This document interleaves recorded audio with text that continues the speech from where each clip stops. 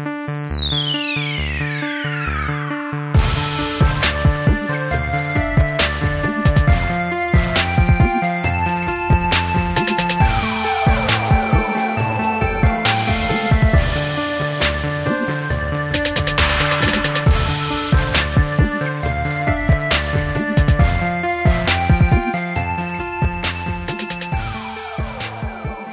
everybody, and welcome to the Energetic Principles podcast. I'm your host, Melissa LaFera, an astrologer, tarot consultant, and all-around creative from sunny San Diego, California. And this 24th episode is for the week of October 8th, 2018. So let's break it down a bit. Here's what to expect. The goal is to help guide and prepare you for the utmost awareness of the energy in the moment. For if you use the energy consciously, it has a better chance of working for you. I'll kick off the show with a weekly astro report, along with a few tarot polls and our animal ambassador of the week. Then a guest will join me in conversation around a chosen topic. And this week, I am so happy to welcome musician, artist, and Planned Parenthood warrioress, Shelby Wentz, to join me on the podcast in a discussion on embracing the taboo. Now, just a quick note, I did change the title from when we originally recorded it earlier this week because I didn't quite know how it was going to turn out because she's a little bit of a different guest and someone I know in person here in San Diego, and I just thought she'd have a lot to share. So if you hear a different title about justice and things along those lines, it didn't quite turn out that way, but that's okay, you know. And so I switched it up a bit. And I did also get to mention at the end of our wrap-up that this weekend in San Diego, our San Diego Astrological Society will be welcoming Wade Caves for a lecture on matters of career, the 6th and the 10th house. And then we're doing a workshop on annual forecasting. And I think it's going to be an excellent event. So if you are in San Diego and you would like to check that out, I highly recommend you coming to these events. He's coming all the way from the UK to speak for us. And this will be happening on Friday the 12th, and the workshop will be on the 13th. Now, before we get started here, please remember, as always, take what resonates and leave the rest, because only you know you best. So thank you so much for joining me today. And if you'd like to show appreciation for my work and get early Sunday access for only $1 per month, you can do so on Patreon at patreon.com/energetic principles. So let's get down to this week's astro report. Our lunar lady starts out the week rebirthing herself with a new moon conjunction in Libra. She begins her waxing cycle once again as we move forward with new intentions and refreshed energy. She remains on the sign of diplomacy and partnership before moving into the deep waters of Scorpio on Wednesday. Luna will hang out in this intensely passionate emotional energy until moving into the fiery enthusiasm of Sagittarius on Friday. She will cruise in Sag for most of the weekend until moving into the earthy productiveness of Capricorn around midday on Sunday. Now, just a quick heads up, all time approximations are for North America. So if you live in Europe, add about 8 hours. And if you are in Australia or the East, add about 17 hours, or basically the following day. And keep in mind that timing isn't always precise, as astrological transits, otherwise known as the connections that planets make to each other, have varied emphasis as they apply and separate. So it's quite possible to feel the energy sooner or later than the exact moment of contact. Well, folks, this week kicks off with a dynamic and transformative new moon in Libra. And I have a feeling this is going to be one hell of a lunar month with the signature of the new moon and the full moon that is to come in a couple weeks. So, you might want to buckle up for some changing tides. In this week, we encounter a lot of shifts as Venus is now retrograde in her motion and will be making a tense square to her natural counterpart Mars. We also have an electric Mercury-Uranus opposition once the messenger moves into Scorpio. And the whole week will be colored by our biannual Sun-Pluto square, confronting us with the awareness of what in our life needs to transform to regain our equilibrium. So let's not waste any time and dive right in. On Monday, we have that new moon in Libra I was speaking of, and it happens a little later in the day here on the Pacific coast. It happens at 8:47 p.m. And on the way, the moon will trine Mars and then make that conjunction to the sun, which is what our new moon is. So let's talk a little bit about the new moon here, because this new moon is quite a dynamic one, not only because it's in a cardinal sign, which is known for its dynamic initiating nature, but for also the significant aspects it makes, which you'll see unfold as I go on to talk about the planetary contacts for this week, because this is a rather active week. And for those of you who might not know, to recap, new moons are a time where we are seeding a new intention that is to unfold over the lunar month, with a story that chapters forward until we reach the full moon in Libra next spring. Now that we are in the fall season, with the air getting crisper and drier and the harvest having come and gone, I looked at this new moon as a time of decay that will be seeding us with choices to make about the path to take next. The moon brings the awareness of what needs greater balance and readjustment for harmony, because it is in Libra after all. And those causes and effects that have led us to this particular moment, along with the forthcoming decisions that will unfold in their own domino effect as we move forward. And so we're birthing new conditions within our relationship to diplomacy and fairness, and what we feel and know is right or wrong with the world. Our relations to others speak volumes about how we treat ourselves. And now is a time to look within that outer mirror to forge a better path. And with this new moon ruler represented as a retrograde Venus in Scorpio, because the ruler of Libra is Venus, and the fact that the sun and moon are making a square to the underworld lord Pluto, which I'll get in here in a little bit, that airy quality of Libra kind of gets sucked down below and into deep watery territory, and where we will continue to wax towards an electric full moon in Taurus in just a few weeks' time. So much like the Pluto opposition to the solar eclipse that we had back in July, and the trine with the new moon in Virgo that we had only, a lunar month ago, we're kind of carrying on a Plutonian story, creating events that are internal and external that may change the course of our trajectory. So to find out more about this new moon in Libra, I have an article up on my astro blog at energeticprinciples.com. And if you'd like to show appreciation for this podcast and the work that I do, you can sign up for my moon horoscopes on Patreon at patreon.com/energeticprinciples. Now, the bottom line for Monday is, with much of the day taking place as the moon approaches her conjunction with the sun, we are finishing up all the loose ends on our to-do list from the previous cycle. And an early on in the day trine to Mars gives us that mental go-get-em to, take care of business. Because, usually there's a lot of business to take care of on Monday. Yet we are likely to feel the energy wane as the day progresses, as that new moon quiets down. So take some time to yourself this evening, or spend it quietly with a loved one to reboot for what might be an intense week ahead. Now, on Tuesday, the moon is still in Libra, but will move to Scorpio rather late in the day. So that really will only happen for us here on the Pacific coast.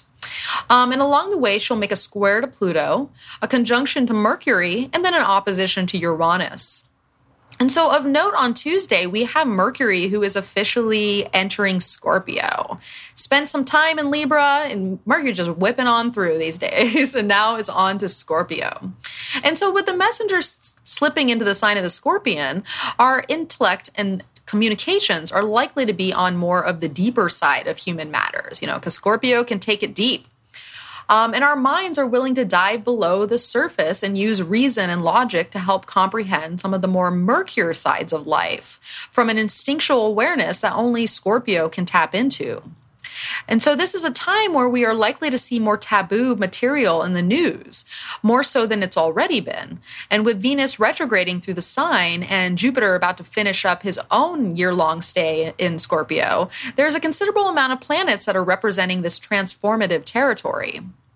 Having conversations on more intimate matters may be necessary, and our minds are more able to traverse our psychological landscape with greater insight of what lies beneath. Because Scorpio is all about diving deeper, and you may be called to engage in more intense research now, as you do your best to get to the heart of the matter within whatever you are passionate about. The mind may have a more obtrusive and kind of obsessive bent to it than usual. You know, things might just be on your mind that will not go away, or seem to disrupt you, or, you know, cause some like mental destruction away. But try to use that in a positive light, you know, because we can dive so psychologically deep at this time, you know, look into those things. And if they do come around, because Scorpio energy is a fixed sign and it can get stuck from time to time, and it, you know, can go around in circles. So if you find yourself in a mind loop, take the time out to find some peace from whatever compulsion may arise. So Mercury is going to be in the sign of the Scorpion until October 30th, yet Mercury will retrograde in November and will re-enter Scorpio again from a short period of time from December 1st to December 12th. So just note that in later October, we might be revisiting some themes when Mercury retrogrades. Now, the bottom line for Tuesday is that some transformative dreams may permeate our sleep the night prior with Luna square to Pluto, providing subconscious food for thought, you know, especially since we have a Sun-Pluto square coming up here shortly. And as Mercury sits on the 29th degree of Libra before moving into Scorpio, we may be tested by communications, news, or just plain old restless energy that comes our way. And in the evening, at least here on the Pacific coast, the moon moves into the deeper emotional waters of Scorpio and triggers a 0-degree Mercury that has also just crossed into, you know, the Scorpion's territory. So now we are likely to feel tomorrow's electric Uranus aspect, with the messenger beginning to, you know, brew that energy. And our boundaries, or the lack thereof, may be challenged at this time, leading, into the intensity that lies ahead, because here we go. All right, so let's get on to Wednesday here. And so Wednesday, we have two significant things happening. We've got Mercury, who will be opposing Uranus, who's currently retrograde. And we also have Venus, who is retrograde, making a square to Mars. So we have two tense aspects happening.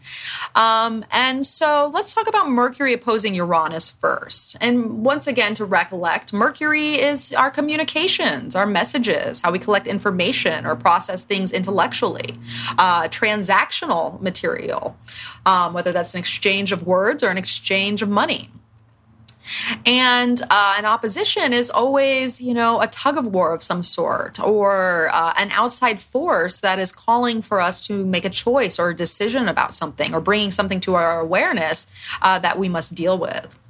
And what is being brought to our awareness? Well, Uranus, which is kind of somewhat the planet of awareness, not quite. I mean, that's where the sun gets in there. But Uranus, what it does is, you know, it brings us a bolt from the blue that awakens us in some way, or raises our vibration to help liberate us from an influence. But it can happen really fast, and it can bring a storm into our lives in some way, whether it's on the internal or the external.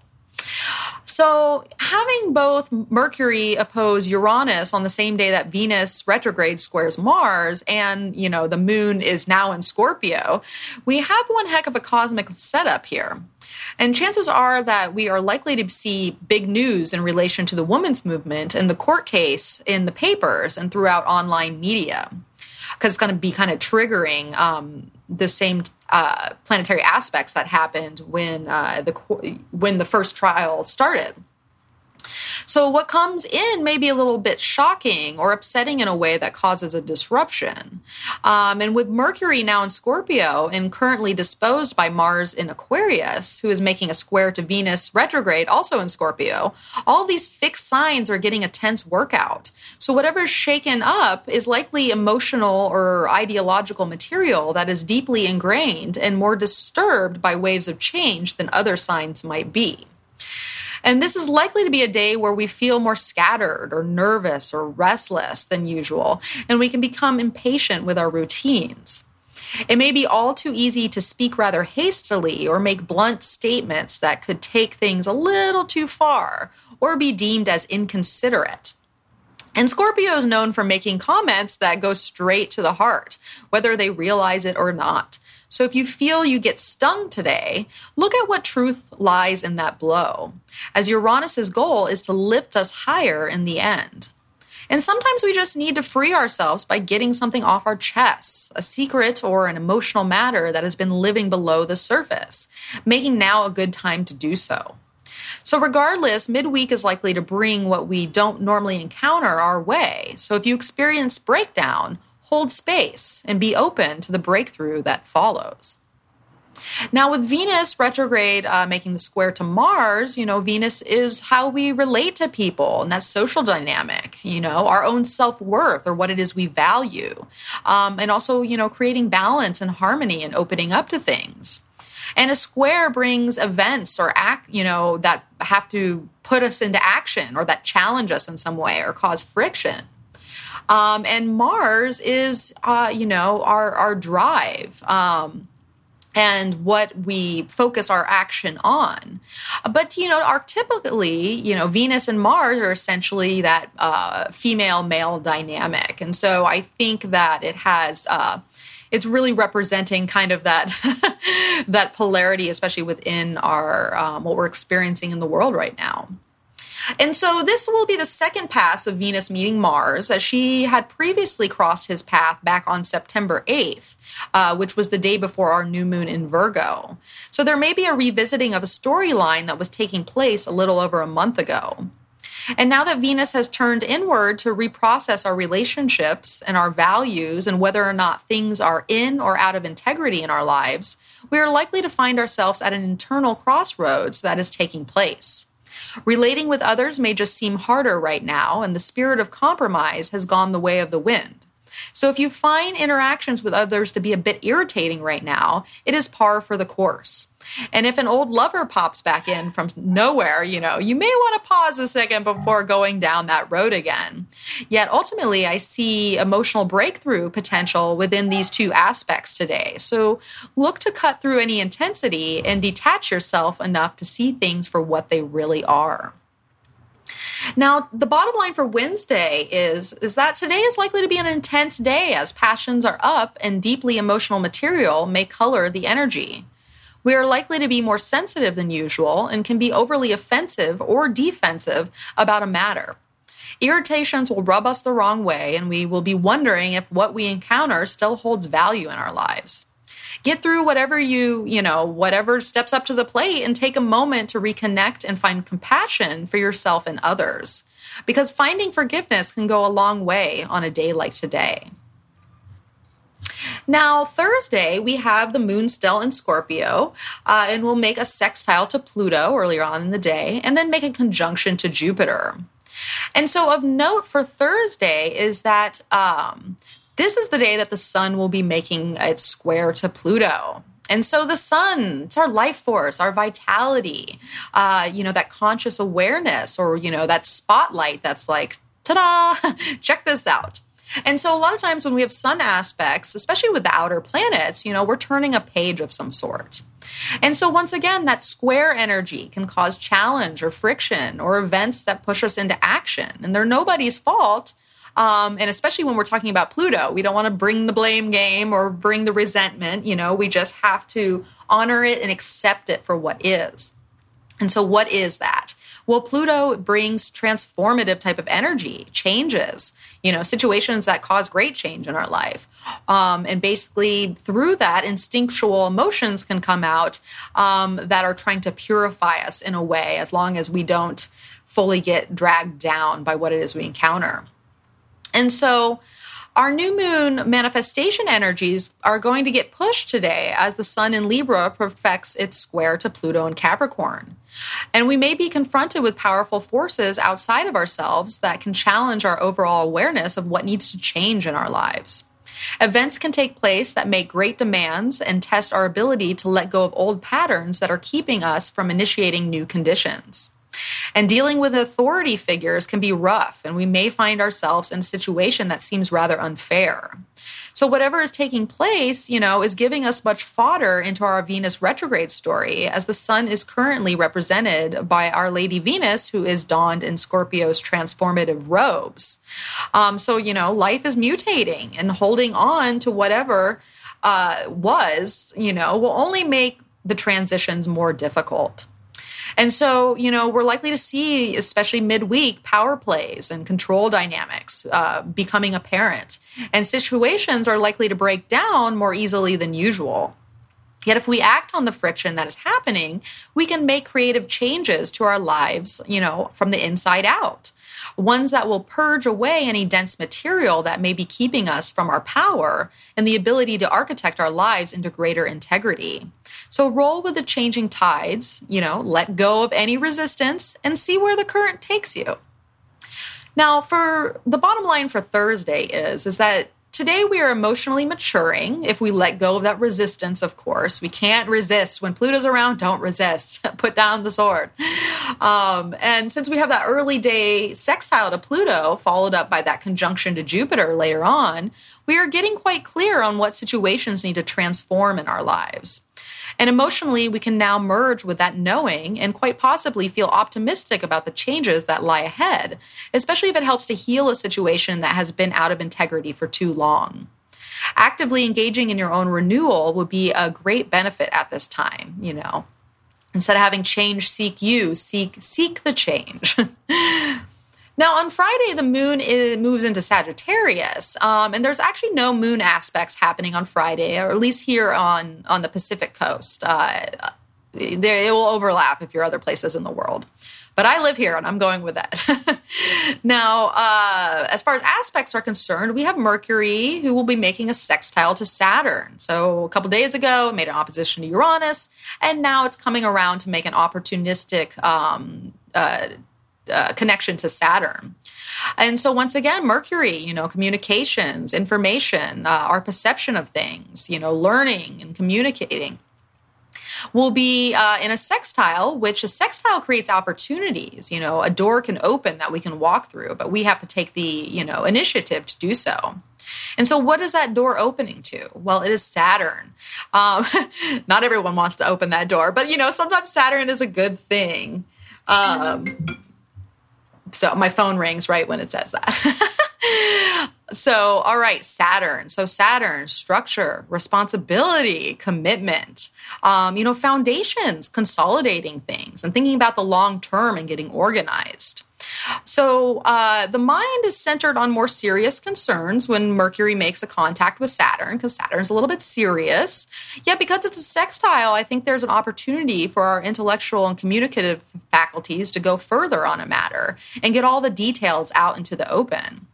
Normally, this influence may have us only focused on the intricacies of a matter, yet with the moon in big picture Sagittarius, we can also feel out that more expansive whole, because Sagittarius can see that, it's the visionary. It can see everything around it. So this could be an excellent day to reach out to an authority figure or an elder you respect to get some advice on a matter, or to go deeper into research on a topic that your mind is passionate about. Concentration is high, and the practical can be sorted out with more enthusiasm than normal. We are moving beyond and ready to commit to what is next for our future by taking pragmatic steps that communicate our intentions in the real world. So the bottom line for Friday is that energy lightens up a bit as the dark waters of Scorpio recede into the fiery optimism of Sagittarius. The moon receives a planetary break today, letting us take in and process our newfound philosophies that are brewing. We will be ready to embrace the motion of life while also feeling enthusiastic about the changes that self-improvement can bring.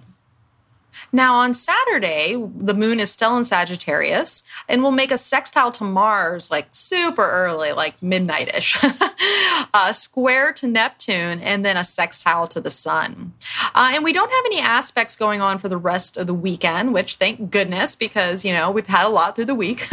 And so the bottom line for Saturday is that the day may start a little foggy with that square to Neptune earlier on in the day, and our dream lives may run rampant, while asleep and then upon waking. So if you know you're like, I just can't get it going, on Saturday, that's okay. That could be a nice day to sleep in. But, if you do have dreams, note any significant ones that come to you, because it's a way to get into that psyche and understand yourself better. I'm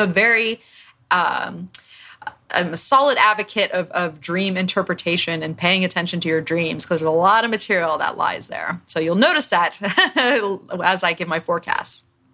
Now, later on in the day on Saturday, we become increasingly clearer and the week's conflicts begin to lift when an optimistic Sagittarius moon makes a sweet sextile to our harmony-seeking sun in Libra. So if needed, take the day off and find a little adventure with a friend or a loved one, or dive into a good book that can take you on a mental getaway. Ultimately, it's a good day to learn something new and to expand your consciousness ever further. Now, on Sunday, the moon is still in Sagittarius, but will move into Capricorn around midday here on the Pacific coast. And along the way, she will trine Uranus and then make a conjunction to Saturn. And so the bottom line here is that we have a 2-part day where we awaken still in that freedom-loving sign of Sagittarius, and then we move into business-oriented Capricorn around midday. And it might take a little bit to get going, yet once we do, we are likely to find that some responsibilities we put off for another day may now be pressing. And the optimism may fade a little as our reality lens begins to focus back into view. But rather than getting down or dwelling on, potentially depressing matters or situations that limit our freedom in some way, put that energy into a project or a task that can give you that rewarding feeling of accomplishment. Because Capricorn, as I well know, being a moon in Capricorn, we love to accomplish things. Now, to wrap it all up, our new moon in Libra sets off a transformative and earth-shaking lunar month, and we are likely to feel the great forces of this change upon us. How that looks on a personal level will be different for everyone, so have patience with yourself and others this week, as we are all challenged on our comfort zones and moving into unfamiliar territory. So let's take a look at the cards because they always add an extra little bit of dimension to, what we're talking about here. And so this week I drew the Magician as the focus and the Eight of Cups as the grounding. And with the Magician as the focus, this is a week of self-empowerment and knowing that it is within our hands to take action. The Magician aids us in the use of tapping into our greatest resources and personal talents in order to manifest that which we desire in life. The Magician will wave his wand into the air and poof, our desires are born into the earthly plane. No more contemplation is needed. It's time to wave our wands and begin a fresh new course of energy. There is a certain magic in the air to this week, and we may feel that greater forces are at work in our lives. Yet we must, own our own ability to create the results that we are looking for. Now, with the Eight of Cups as the grounding, we are what we're manifesting is rooted in the need to move on in life and to change the course of our direction. If a situation has lost its ability to grow, or we have personally outgrown it, this is the time to move on. If we allow ourselves to emotionally let go and sacrifice the dead weight, we will free ourselves to find what will truly satisfy us and provide deeper meaning. It may be a difficult decision to make, yet a necessary one. There is no fault or blame to assign. The situation just is what it is, and that is okay. Dispel any illusions and release what is no longer right for you, as the Magician inside is positively empowering you to do so. Now, last but certainly not least, this show is brought to you by this week's animal ambassador, the dove. Our dear feathered friend is reminding us to slow down this week in order to find a sweet piece of serenity. Sometimes life gets so chaotic and full of turmoil that we forget to breathe and take the time to recenter ourselves. So if you find that you're in a state of anxiety or uncertainty over a particular situation, do yourself a favor and pause in order to reconnect. We know that doves are the international symbol of peace, and true peace is something that is cultivated from within. Our bird friend also reminds us that worry doesn't really ever help to find a solution. The answer will find you as long as you approach it from a calm and well-rooted position. So whatever life throws at you this week, love yourself enough to take a time out to spiritually connect with the most positive way to handle any stressor that arrives. Now, if you'd like to go deeper with the energy and how that will interact with you personally, I encourage you to check out my tarot subscription on Patreon. And you don't need to be a tarot expert. You can just be starting out. In fact, I encourage that. Yet if you are an expert, it gives you food for thought and new weekly spreads. I also highlight a crystal and a custom quote each week to, help add to it all. And I do it every week and I find it highly useful myself. So if you are at all curious, I'd love for you to come on down and check it out. Last week, we worked on re-examining value and worth as we had Venus going retrograde. And this week, we're going to be working on cycling through change with all this Plutonian energy. So if you want to find out more and check out a freebie spread, you can do so on patreon.com/energetic principles. Okay, now let's meet our guest. All right, I am so happy to welcome this week's guest, Shelby Wentz. Thank you so much for being here. For having me on. Woo! And Shelby and I have known each other for a while, I think. She's a fellow San Diegan here, and we're in the music scene. She's also a fellow singer and bass player. We got to give it up for us women behind the bass and the mic. But yeah, Shelby, tell us a little bit about yourself before we get started. So I'm Shelby. I love reintroducing myself after people say that. Yeah, I live in San Diego. I've been here for most of my life, except for a short little stint that I lived in Portland for a little while, just like 6 months or so. And I was born in Hawaii, actually. Oh. But I've been here most of my life. I play music. I do art. I most recently got into doing resin things, working with epoxy resin. I go-go dance. That's a new thing, started this year. Yeah. But yeah, I do a lot of different things. I work full-time at Planned Parenthood, and our local affiliate. So besides working full-time, I have a lot of side things that I do, singing in the band, making things with resin. So I keep myself extremely busy, and I'm a cat mom. So my 2 cats, and I am married. Yes. And I'm assuming you keep yourself very busy because we have a double Virgo here. We got a Virgo sun and moon. So Shelby's on the go, I'm sure. Yes, I'm constantly holding myself to a ridiculous standard of needing to produce things and make things and work hard. And I have a hard time giving myself a break. Yeah, that happens with Virgo energy. I have Saturn in Virgo, and that is Saturn will whip that whip. Yeah, we'll whip that whip basically, and then it won't stop until it's perfect. Otherwise, I can't rest. So that fits very well into, being a musician and the even the crafts and the epoxy stuff. Because I've seen you've been doing that recently. You have like little keychains that have like letters and stuff in them. Yeah, I have a whole bunch of different molds, and basically I just use the resin to make.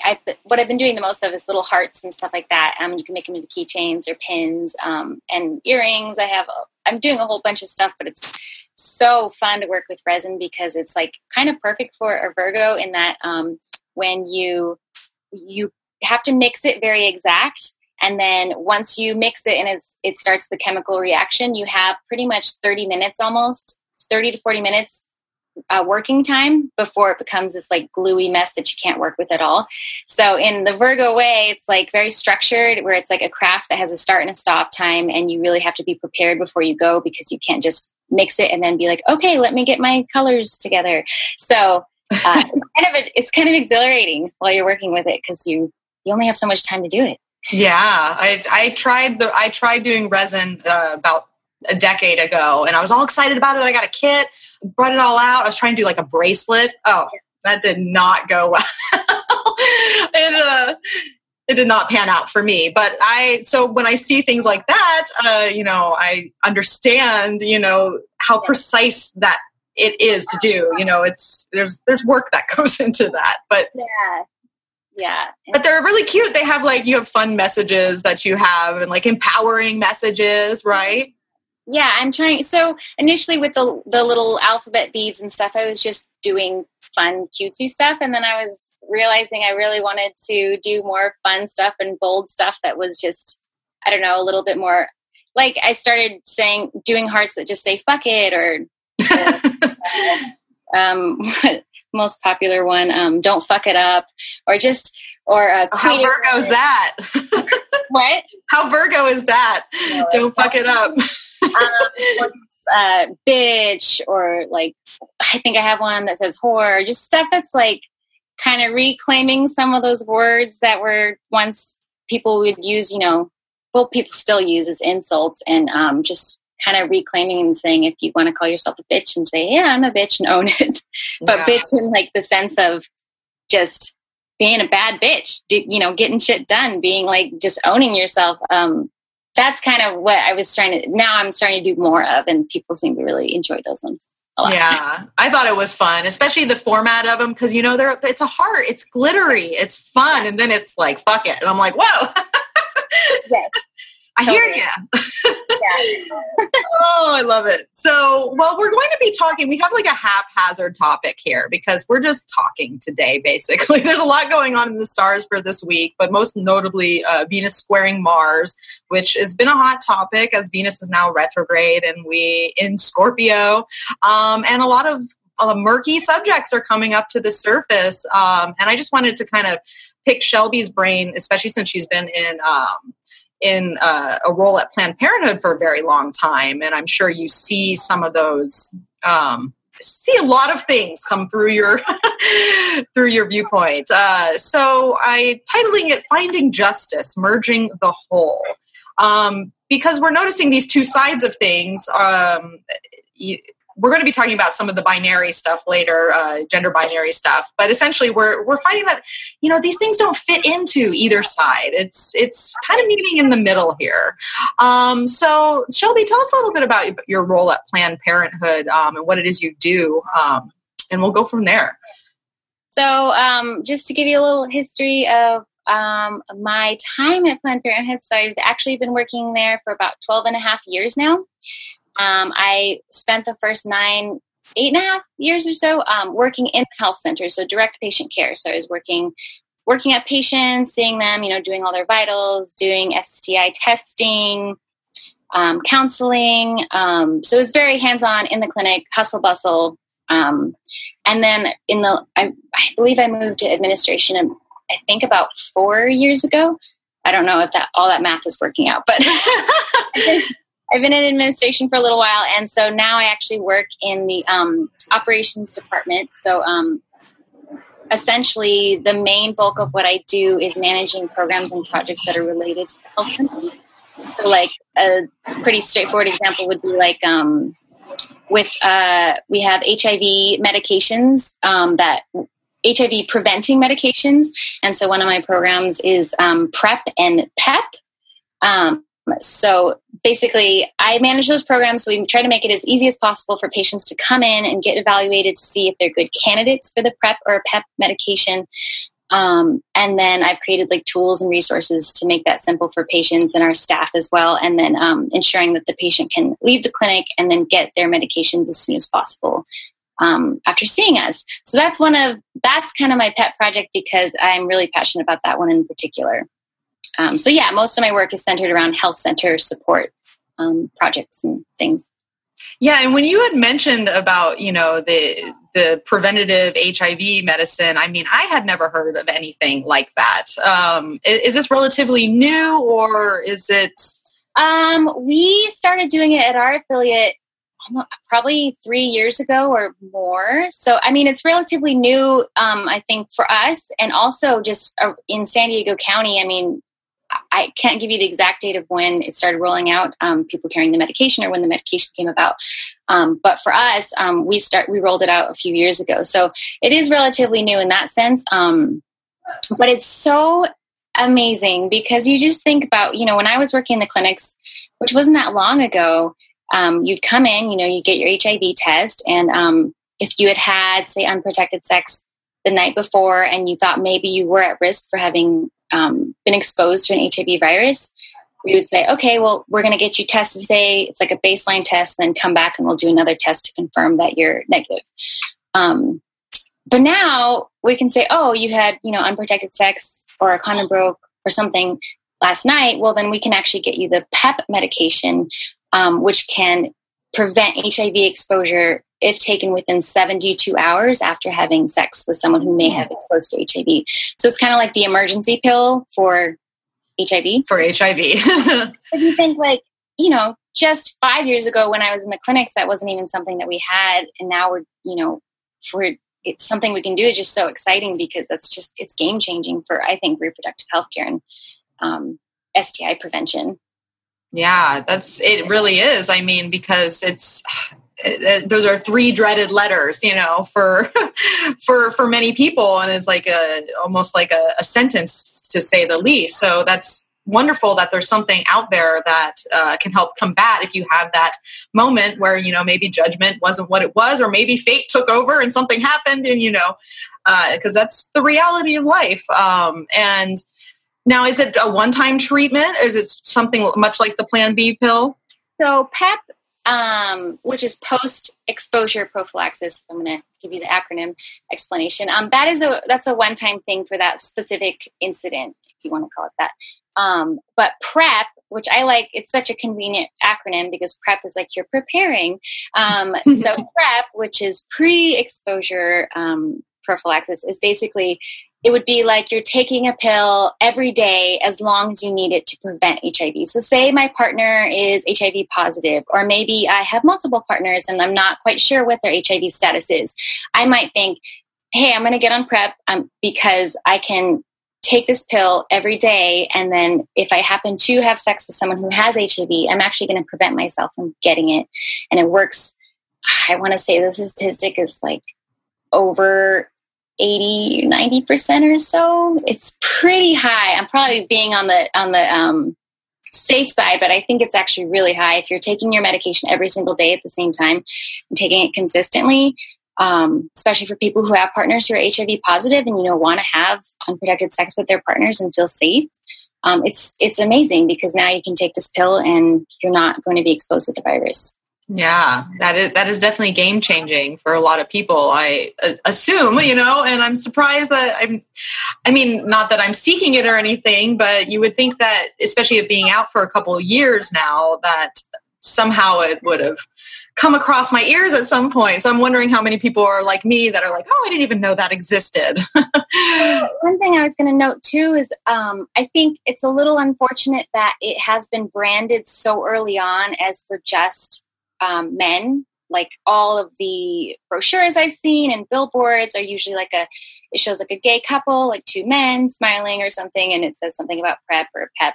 And I think that's just unfortunate because it just started branding, just kind of excluding women from the conversation, but it totally and completely should include anyone who's at risk for HIV or has been exposed to HIV. So that's not a strict gender issue. Yeah. It's not, it's not men, it's not women, it's anybody.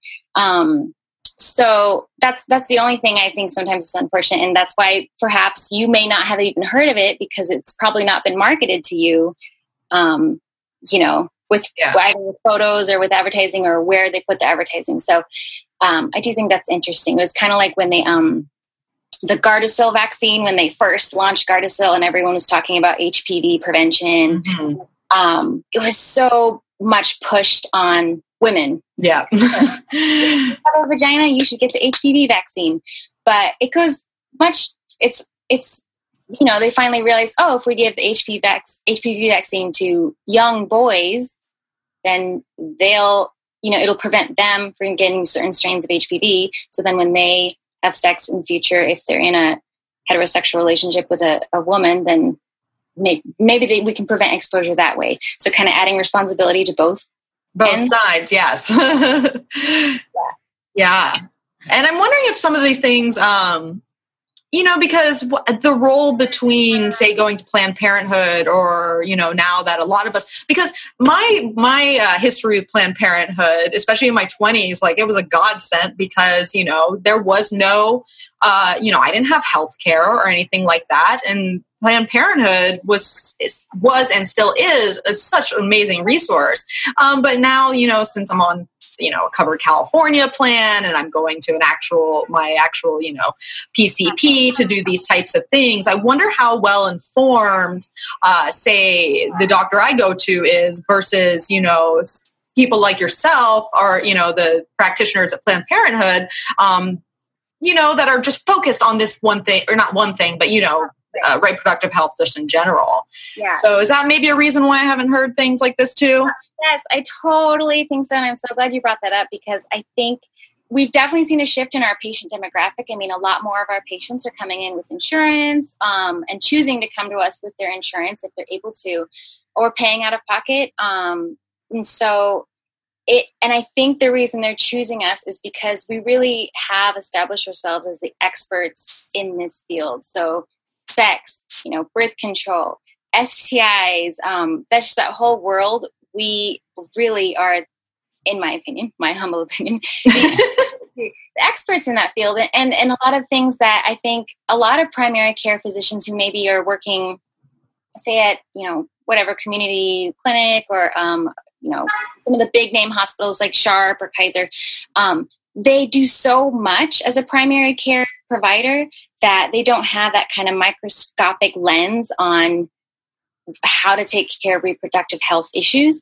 And so I think a huge reason that people keep coming to us is because we can talk to you about, every single kind of pill you could possibly be taking to prevent pregnancy. We can also talk to you about how to prevent HIV. And then let's look at that bump that you have and we can have those conversations, and patients just feel so comfortable, much more comfortable, I think, talking to us about that than they might their doctor they see once a year for the quick, like a flu shot and, shake your hand, see you next year kind of thing. Yeah. I do think that maybe people aren't getting as much specialized conversations and stuff about reproductive healthcare and what's out there. Advances in reproductive healthcare, because I think primary care physicians they're awesome. I'm so glad people have health insurance more. Yes. But I definitely think there's a gap in education. Yes. And I would agree with that for sure. But it also shows why, how important Planned Parenthood's role is, even in the medical, industry, but also in a societal role, that is being played here, and probably why people aren't so, happy about it. Some people, oh Lord. Yeah. Now you also are working on something else there that has to do with a new kind of department or, something going on there, right? So transgender care is going to be or opening our services to be more trans friendly. That is a huge thing that we are embarking upon. And it really, I say embarking because it is such a journey of just learning and just so much to learn to make sure that we are doing it right. And that's happening over the next, probably I'd say, I don't want to give it exact, but maybe the next year. We're going to be rolling out transgender services, which is very, very exciting. There's a huge need in the community. When I went recently to a conference in Pasadena called the Gender Odyssey Conference. And we had people coming up to our group when they identified us as Planned Parenthood saying, I work in San Diego, I work at this place or that place. Can you please start offering these services, hormonal care, and realizing that there's just so many more patients than we can even take care of. And so there needs to be more community organizations offering transgender care in a very specialized way, just as we've always done with being experts in reproductive health care, just also being another voice in the community that can actually have, open arms to the entire transgender community to come and feel safe and to talk about that transgender issues with us.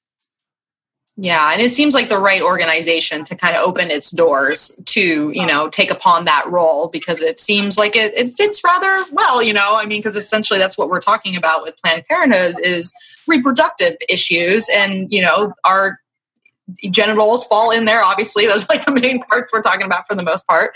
And so, yeah, I mean, we do need these resources, and that landscape is changing. I had Mars Gurdiva on here, a transgender from Canada, an astrologer. We had a fabulous talk on kind of the problem with gender binary, or at least in astrology, you know, like those old terms with Venus and Mars and how they don't quite fit. And essentially, you know, kind of like what I named this particular topic, merging the whole, you know, that's essentially what's going on here. Is it's not just, you know, boys and girls, it's everything in between. And I think it's a wonderful thing because, you know, as humans, we are not black and white. It's all gray. It's all gray up in here. Yeah. And, you know, so what do you think? Do you think what do you think is the kind of the biggest challenge to kind of get through as you open up, you know, these new offerings?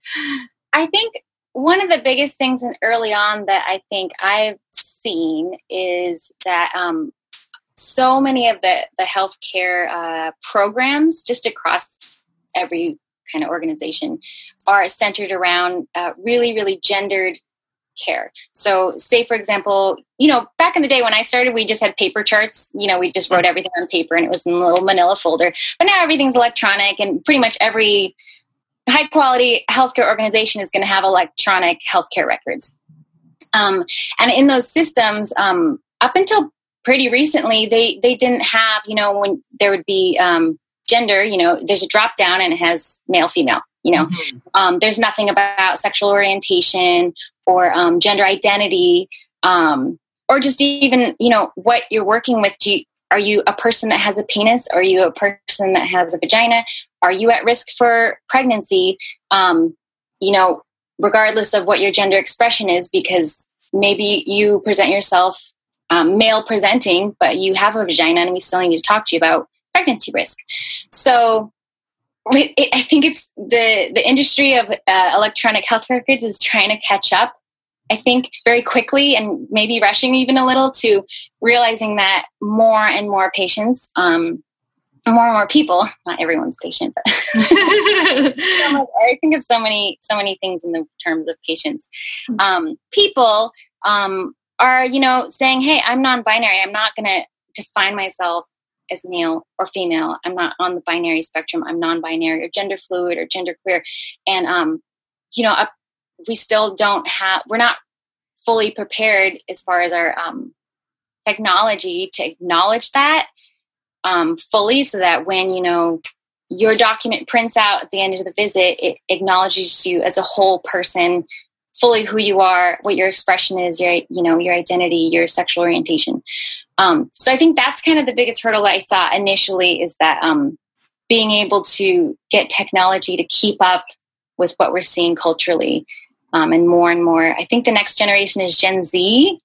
Yeah, I think yes. And I think, I can't remember the exact statistic, but it was something along the lines of a very large amount of Gen Z people are identifying as non-binary. And I think that's awesome, because, I mean, for so long, everything's been pink and blue, and, you know, you go to the store and everything's separated in boys and girls. And why can't things just be fluid and people be able to go whichever way they like, or set somewhere in the middle? And it's been so restrictive to force people to identify as male and female. And so I think it's really exciting to find, now there's going to be a whole generation of people who are saying, you know what? No, thanks. I don't want to abide by those laws. Yeah. The rules of male, female, which is cool. Yeah, that great gender divide that we've managed to create over, you know, human history. And really, it only takes like a generation or so to make some changes like that, because there's so many people are going to identify with new boxes to click, or the lack of a box to click. You know, because that's the thing, is like the reality is so many options are coming to the table now. And I think that's why people have a hard time, you know, how do we approach this? You know, so maybe if we don't approach it, you know, like kind of just get away from the binary idea to begin with, rather than having 5 million more boxes to click to kind of try to fit into a box, you know, maybe that's. Also, oh, sorry. No, go ahead. Also having transgender people or non-binary people inform the work that you're doing, which is something that we're doing. We are working with consultants because you don't want a whole group of cisgender people launching a transgender services program, because you're going to miss the mark, because you're not, there's a difference between knowing about maybe the experience of a transgender person, but versus knowing of. That's something that I think I heard at one of my conferences. Knowing of, meaning you're living that life every day of your life because you are a transgender person. And then one of the things, since you brought up checkboxes, that I wanted to mention is that really struck me when I heard this was, I think the solution for probably up until now and continuing probably for a while that I've seen organizations use is having a box that says other. So maybe male, female, other. And something that really impressed upon me when I was at the transgender conference was non-binary or transgender people saying, it sucks to be othered. So you don't even get a name. You're just the other box. It's another form of alienation in a sense. Yeah, and really just making you feel like, oh, well, I don't fit into your nice, tidy boxes, so now I'm just other, and I can choose to write something on the line, but why would I even want to at this point? Because now I'm just an other. I'm the alien. I'm the non-conforming person. Which, some people might find pride in that too.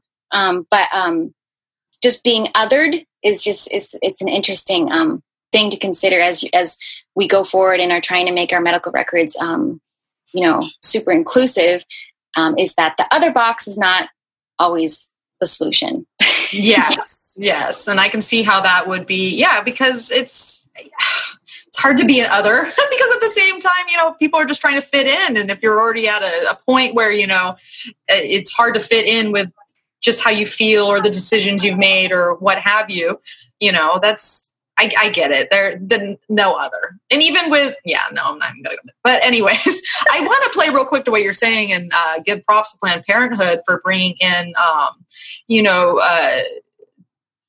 to build the program around suggestion from people that are transgender rather than, because basically everything you said there, I can liken that to the idea of the men who have been trying to have an influence over female reproductive health care for ever and now, because it's basically the same thing to some extent, like saying I know better, that it should be this way, even though I don't have a female body and I have no idea what that's like.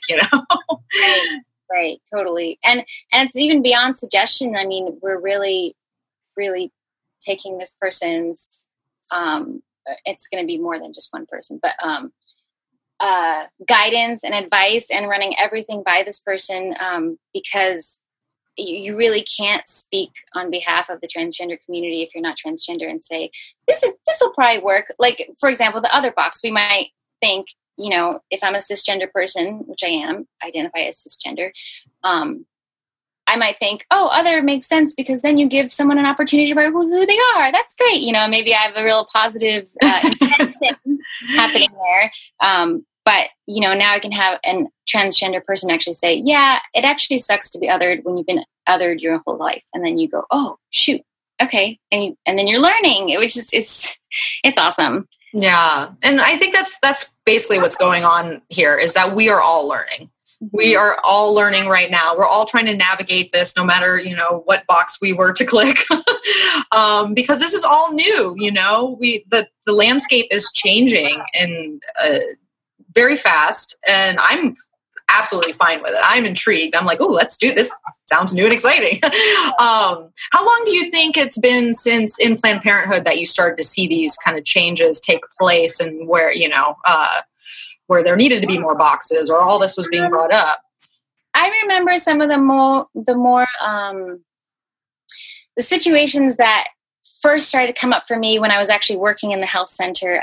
For a while, I worked in City Heights, and I think I started seeing probably I want to say 5 to 6 years ago, just more people coming in and saying just simple things like our family pack card, that green card that a lot of our patients qualify for to get their services covered. That application has had male and female forever. I mean, and getting the government to catch up with these changes, that's a whole nother discussion. But, we are in charge of that form. And so I just started hearing more people probably in the last 5 or 6 years who were saying, why does this form only have male, female? Can I write something else? Or, and at the time I was, I didn't know half as much as I do now, or have, had the, I've been able to go to a lot more things where I've learned more about the transgender community. But at the time, I just didn't know how to answer that question. I'm like, I don't know what's the other checkbox that you need, Yeah. And that, so those kind of questions were probably coming up, like I'd say 5 to 6 years ago, or if not a little bit further. And then also having people come in who presented maybe their gender identity was male presenting, but asking for services like pap smears or vaginal exams, and just trying to navigate how to have those conversations without having any kind of training or education on how to talk appropriately without, offending someone, and but also and want to take care of them medically with whatever that they have. So if this person's presenting as a male but they have a vagina, then we still need to take care of their vagina. Yeah. Those are things that I think I started seeing just, I want to say 5 or 6 years ago. So I still feel like, again, it's pretty recent that people are self-identifying or being comfortable enough to say that, when checking in for an appointment or when in the back office with you. So yeah, I think that's probably my own timeline that I'd say I recognized a shift. Yeah, because it's been a topic for a little while now, but I can't remember when it shifted. So I felt like you were probably the best person to ask on that. So I applaud the work that you do and putting your energy, and it's not even just working there. You're out, you do events, and you're out there, you educate people. I've seen things in the past where you're posting and getting it out there, and it's a much needed thing because, and why I probably want to talk about this now is Venus is in retrograde in Scorpio. Scorpio deals with things that might be uncomfortable to talk about, or there might be murky gray area there, or it might have like kind of a more secretive nature or a taboo nature. And essentially that's what we're dealing with now.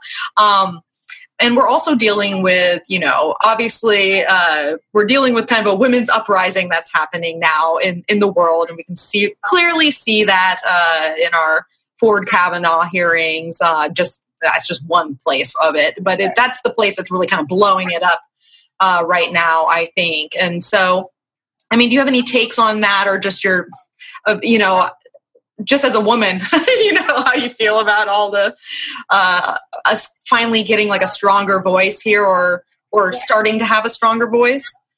Well, this, just on a personal note, for me, this year has felt really transformative. I felt like, was it something in the air? I've had a lot of people actually tell me that I've just been putting myself out there, or like, oh, there's a lot of like, you're just doing all these things. And, this year I started go-go dancing I do it at Club Sabat, which is, I love it so much, but it's something that I probably would have never even thought that I would do just a couple years ago.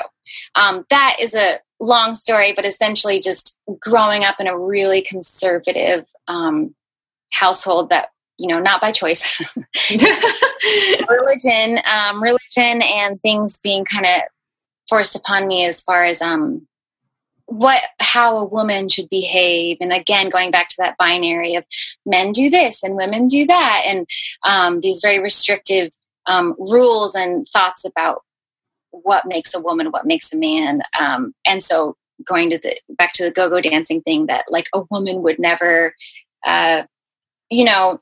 dance in front of a crowd, and it's or you mean a lady would never dance in front of a lady? They would never do that. Or, just these silly ideas that I didn't realize. And when you're talking about that murkiness, I was still carrying with me. So when I had the opportunities to start go-go dancing, all of a sudden these things are rising up in me that I didn't even think I had an issue with. And I started going, oh, is that okay for me to do that? Would a woman do, and then I'm like, what is this voice that's even talking? This is not even how I feel about any of this, but realizing like it was these things I hadn't really dealt with. These kind of things that had been taught to me from a pretty young age, and challenging that and being like, you know what? That is ridiculous. I'm shutting that down. I'm done with that part of my life that even had those seeds buried in me somewhere to think that way about myself or shame myself and my body and what is okay and not okay based on just these concepts, archaic concepts that were kind of crammed down my throat from religion. So talking about murkiness, I mean, there's some murky water there. I mean, bubbling up from childhood. So just this whole year for me has just been just kind of emerging and like, I want to try this thing. I'm going to step out of my comfort zone. I'm going to do that. So go-go dancing was a big thing. I started singing in our band, Forest Grove, just doing being the lead singer, whereas before I played bass and sang. So there's a little bit of hiding behind the bass for me that I'm right there with you, girl. If I got too nervous or just overwhelmed, or maybe when I was on stage, I could just really just focus on, okay, just play my instrument really well. And I don't need to look at the audience. I can just sing my part and go back to So removing that safety blanket in a way for me and just having a mic in my hand and being the front person, that was definitely like transformative of having to just figure out who I wanted to be in that way. Yeah. Like I'm getting away from your original question. No, that's okay. But there's something, I know, I totally get you on that. It is different when you play. I don't know if anyone listening out there is a musician. It is different when you take a front role with an instrument versus taking a front role without an instrument, because that instrument can be that that safety blanket, absolutely. But if you're just standing there and you just have a mic in your hand, that comes down to like body movement and feeling the moment, because you have to kind of do something with yourself. So it is very liberating. Removing the instrument, and I've only done that a couple times personally myself, and it's kind of weird at first because it started, and then you literally have to be in it. You have to be part of it. You have to let a part of yourself go so that you can find that expression. So I totally get that. But to like it back to what you were saying about all these murky topics. And I think a lot of us women are going through this now, especially people that are, basically people that are in our generation and older, because we are working with these outdated, concepts essentially from a subconscious level of what we think how a woman should act or a woman should be, or what we should be aware of, or what we should be responsible for. Because that's the thing too, is like, women have a lot of responsibilities thrown on their back. Like I saw a Facebook post earlier today where it had like a male symbol on one side and a female on the other. And the male symbol says, nothing, I don't think about it. And the female symbol is all, hold my keys as a potential weapon. Check the backseat of a car before getting in the car. Always carry a cell phone. Don't go jogging at night. Don't wear headphones while you're jogging. And it was just this long list of everything we had to be responsible for so that we didn't, get attacked or be this thing that's a vulnerable creature. And so, and those things live very deep within us because that's just how society, and I think that's kind of the hardest part about all this right now for a lot of people, is that when it's that ingrained, we want to be free from it, but there's even those little impulses that just are there, So, I just wanted to say that. It's actually, I was just going to add on to that. It's pretty interesting when you think of those are that laundry list of things that we teach women as they're growing up. And so part of the experience that I learned about from trans women is that if you're assigned male at birth, so you come out of the womb and you have a penis, instantly you will start getting taught things that are for men and how men act in the world. Pretty much from probably the little blanket that they bundle you in at the hospital, if it's blue or pink, right? And so if you're a trans woman and you're starting to navigate the world of being a woman, right? but you were assigned male at birth. So maybe your whole life, maybe you didn't transition until, I don't know, after puberty or something like that. So for the bulk of maybe your childhood, you were getting messages about what it is to be a man in this world. So now that you're a trans woman, you might not be hearing those, don't, hold your keys like a weapon, don't walk alone at night. Like all those little messages that say people who are assigned female at birth, women growing up, were hearing. You didn't hear those, yet you're expected to show up like that in the world. So does that make sense? Yeah, no, I hear what you're saying. Absolutely. So it's so interesting how I think people are trying to politicize, there's male, female, like, oh gosh, I try to avoid the comment threads, but it's so true. We are totally adhering strictly to the binary, and it's affecting even, especially people's safety, because we're not teaching women things that just should be general knowledge, and we're not teaching men things that should be general knowledge for just human beings. So now that if you're a trans woman, you're walking down the street, but you're not holding your keys like a weapon because you weren't taught that, because you didn't come out of the womb with a vagina. That's just crazy. It's just like general safety issues. So it's crazy, as in we're so stuck in adhering to that yeah. Lives could be at risk because of things we're teaching them just based on whether they have a penis or a vagina or something. Yeah. Well, and it's funny, Shelby, because I was thinking about this earlier today when I was reading that list. And of course, the first one was, keep your keys in your hand. And I've always kind of had a little bit of a fearless personality when it comes to stuff like that. Like I always kind of like hold myself in a particular type of respect.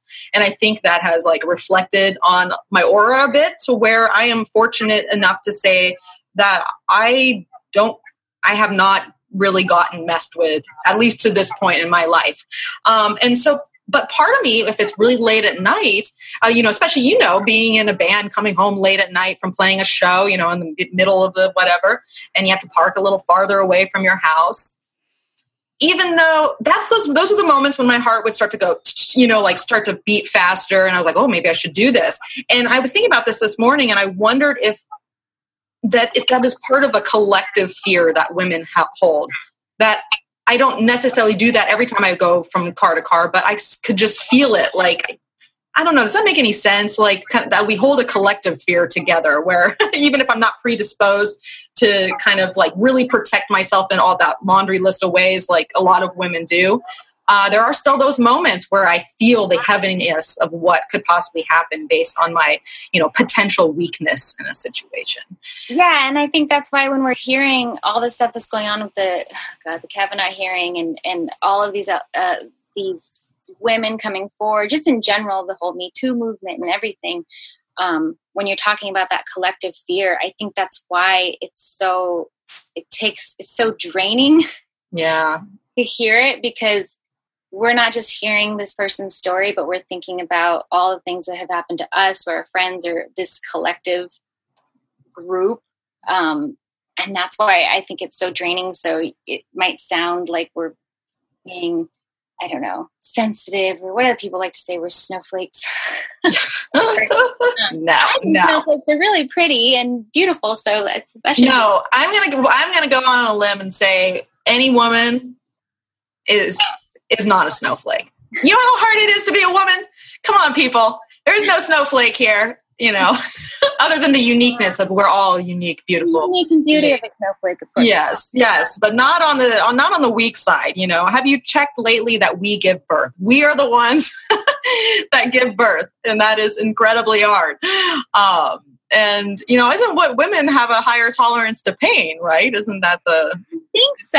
Is that a misconception, or? I think I'm pretty sure that's based in some science, but I'm not going to confirm. Yeah, me either. I'm not, but it would make sense. I mean, when you go through such a body brunting type of thing as birth, I would hope that we have a couple little extra things in there to help us, get past that.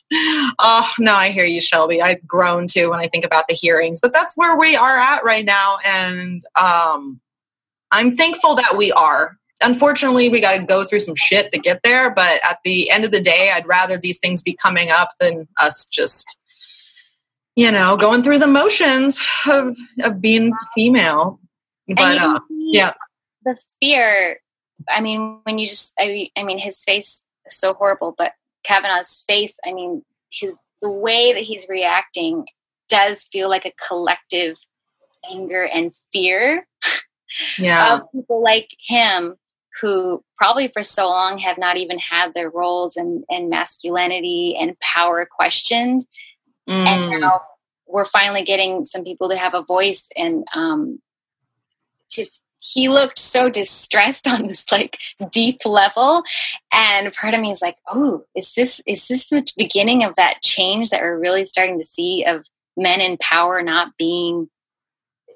starting to see what, like, oh wait, I think our power is slipping just a little They're shaking in their boots a little bit. Yeah, that was very fascinating to see, for sure. Yeah. And then Lindsey Graham's outrage. That guy, oh my God.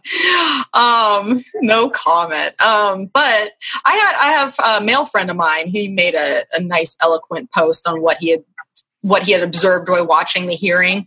And one of the things he said that really sprung out to me most, and really exemplifies a lot of this Venus retrograde process, especially since Venus has to do with such things as, what we're worthy of. And he said, he as Kavanaugh really seemed like he thinks he is entitled to that seat on the bench rather than needing to prove he is worthy of it. And I think that speaks a lot of testament to what we're seeing here. It's not, there's this entitlement, and especially to that that white male energy in the government. And of course, that's probably a whole nother podcast. But I just found that very appropriate thing to say, because that's probably why he's shaking. Right. When you just assume that you got something. Yeah, and that kind of leads me to something I was also thinking about, of the idea of feeling like you're worthy enough to be in a role, and that was a huge thing for me, because earlier this year in May, I actually came out on Instagram as being bisexual, and identifying as a queer person, and it took me beyond my whole life, not really knowing why I felt very different about things and experiences. But just to even make that post, I can't even tell you, I had like a whole conversation in my head already giving my own self rebuttals to why that. That's probably a Virgo thing too. But yeah, a huge part of it was feeling like, am I allowed to say I'm queer? Am I allowed to say I'm bisexual? Like, maybe I'm not bi enough. Maybe I'm not queer enough to even say that I am. And like, people are going to call me out. And oh gosh, I had all these arguments just with myself. And it was all about that feeling of feeling like you're worthy enough, or enough of something to identify as it. And because, I am married to a man, I very easily, to just going about my day, come off as a heterosexual couple, and there's a lot of safety, there's privilege in that. I do benefit from that, and I'm acknowledging that. And I think, and when I say benefit, I just mean there's safety in appearing heterosexual in our world. There just really is, and so anyway, when I was trying to figure out how to articulate why it was important for me to come out, a huge part of it was I wanted to prove to people that I was worthy of identifying that, or yes, I'm married to a man, but that doesn't make me less of a bisexual person. Mm-hmm. And that was so hard to allow myself to do, because I was just waiting for one person to comment and say, yeah, but it doesn't matter now because you're married to a man, so you're straight. Or I was just waiting for someone to take it away from me. And I was like almost coming at it in this very defensive way. And thankfully I have amazing, wonderful friends and family, and everyone was super supportive. And then just I think a week ago or so, I came out on Facebook, because on Instagram it was like a smaller group and I felt safer to do that. And then I did that on Facebook.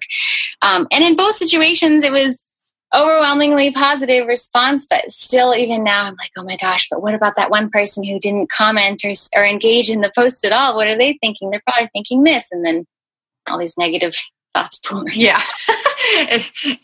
Enter the Virgo life.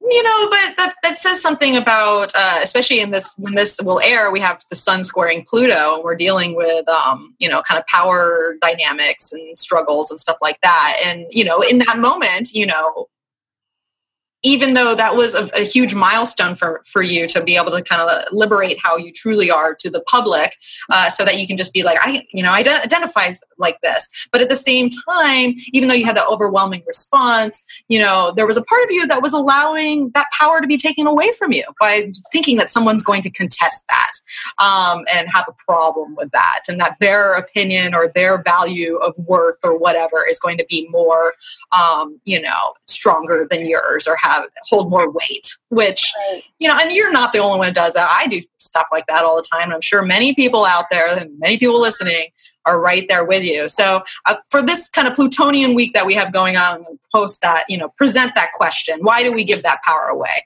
Why do we let the potential of what others' own opinion of how we live our lives and who we are, why do we let that affect us? And how can we find an equilibrium there and a better balance, that we can, be who we are, but not be so concerned of what the other, and even what the government or, more bureaucratic situation or, organizations might think of us. So. And I think that was actually something that really made me feel like this year, I don't know, it just felt like the right time for me. I mean, because this is something when Zach and I first met, in 2008, I think it was. 2008. Almost 10 years. Wow. It was, talking about like previous partners or, relationships. It was one of the first conversations we had. And I'm saying like 10 years later, I finally was able to actually tell other people that I identify as bisexual or that I'm a queer person. So that's a long time to be not letting a part of you be 100% on the outside. Yeah. Anyway, I had a point. Well, that's actually what I was going to ask you. I was going to, there's something about this time that's going on right now where maybe if you tried to do this, 6 years ago, it just wasn't the right time. Like there's a magic to this timing right now, I think. And that is what, that's why we're talking about this. That's why yeah. What it was. What is it? The timing of having someone like Trump in office. That it's just like, it almost felt like if you're going to finally make a bold statement about yourself and align yourself and identify with a community like the queer community or any marginalized community, why not now when it's we have this government that is just so hateful? And I felt like it just dawned on me. I'm like, I just want to be proudly part of this community because, as my resin hearts say, fuck it. Like, I'm not just going to be like, oh, well, I'm married now to a man, and so I don't need to identify. I just be quiet and just be like, I'm not saying that's what my relationship is doing, but I just mean like in my head, I was saying it wasn't important to come out as a queer person because my voice didn't matter. But then I think every single voice matters right now when things are being so put at risk and on the line of rights being taken away. So that's when I was like, you know what, fuck it. I'm going to own my truth and I'm going to be another voice. If at least just one more voice can make a difference. Yeah, absolutely. No, that's great. And I think that I'm noticing that from a lot of people, whether we're talking about gender issues, or we're talking about financial inequality, or we're talking about, just lack of opportunity for certain folks out there. It's just about having the voice, because we're watching certain things that almost like absurdities of society that have held a standpoint for so long, especially like a more patriarchal culture. And we're seeing this kind of last ditch effort come on. And it's like the more people like yourself that are out there, speaking their truth and their voice, that all that collective energy is going to come together to basically help, hopefully, to shift this dynamic even further than what we're seeing today. And so, yes, fuck it. So on that, I think we'll end our little segment here. Now, so Shelby, tell people where they can find you. You have a website or things going on, all that. Yeah. So, well, the main band that I'm in now is called Forest Grove. So we are on Instagram is at Forest Grove Band. My personal Instagram is Oh Hi Shelby.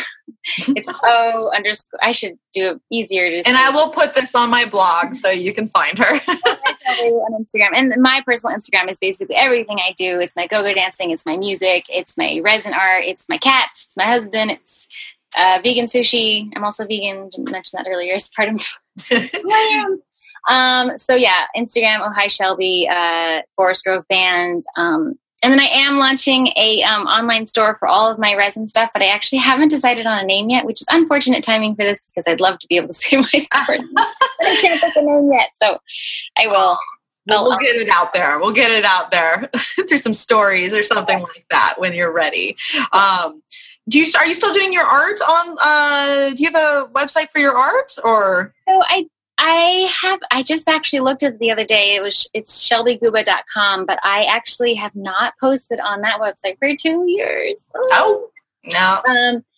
I think I've been so focused on so many other things like band music stuff, and I'm still doing art. Resin is actually kind of this new phase of doing Perfect. art. But yeah, I'm not currently active on that website. That's okay. Well, if you want to see something she was doing a couple years ago, they're cute. Yeah. All your little designs are very cute. In perfect Virgo fashion. They're adorable. Oh my gosh. I love it, Shelby. So now if you missed any of that, I'll have it all on my own blog post, which you can find at energeticprinciples.com. And you can find me on Instagram and Facebook at Energetic Principles. And you can also find me on Patreon if you want to be supportive of this podcast or get those moon horoscopes or my weekly tarot subscription. You can do that at patreon.com/energetic principles. And if you like what you hear today, share it with a friend, spread the good word, because sharing is caring, especially in Libra season right now. And if you have nice things to say, I would love a good rating on iTunes because it really helps to get, all this out there. So, all right, Shelby. Well, thank you so much for joining me and giving an alternative voice to the podcast than what I normally talk about, because I think that what you had to share was fascinating. Oh, thank you so much. It's really fun to do. Woo! All right, everyone. Well, thank you for tuning in. And until next time, may the stars be with you.